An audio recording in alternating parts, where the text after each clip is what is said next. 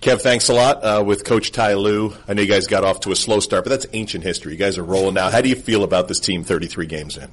I feel good, about the adjustment the team has made, the players, the coaches, and we turned into a different team. Last year we was more of a, the last 3 years, more of a spread pick and roll team. Shoot a lot of threes, and now we're more of a pick the picker, catch and shoot, post up team. But the guys have done a good job of making the adjustment. And when Isaiah gets back and gets healthy, then things will be different for us again. So excited for him to get back soon.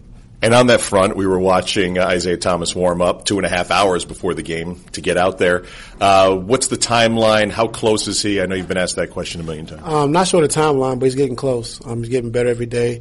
Had the 5-on-5 practice the other day with the Canton team, and didn't have any soreness really afterwards, and he's feeling really good. So yesterday I think he put a video out, he dunked or something. But he's feeling pretty good, so he's getting close.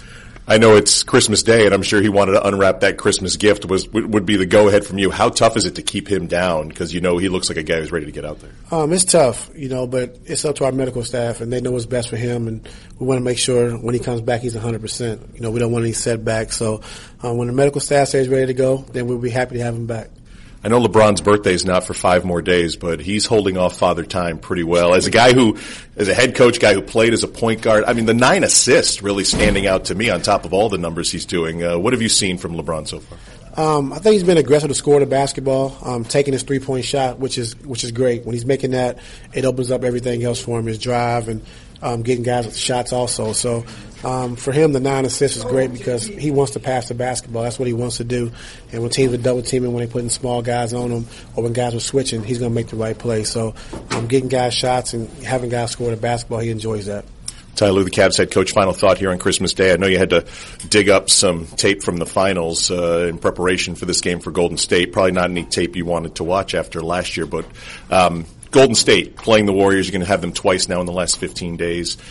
Neither team's at full strength. Maybe you'll be 2 weeks from now, but what are your thoughts going into today's game? It's an exciting game, and exciting day to play on Christmas.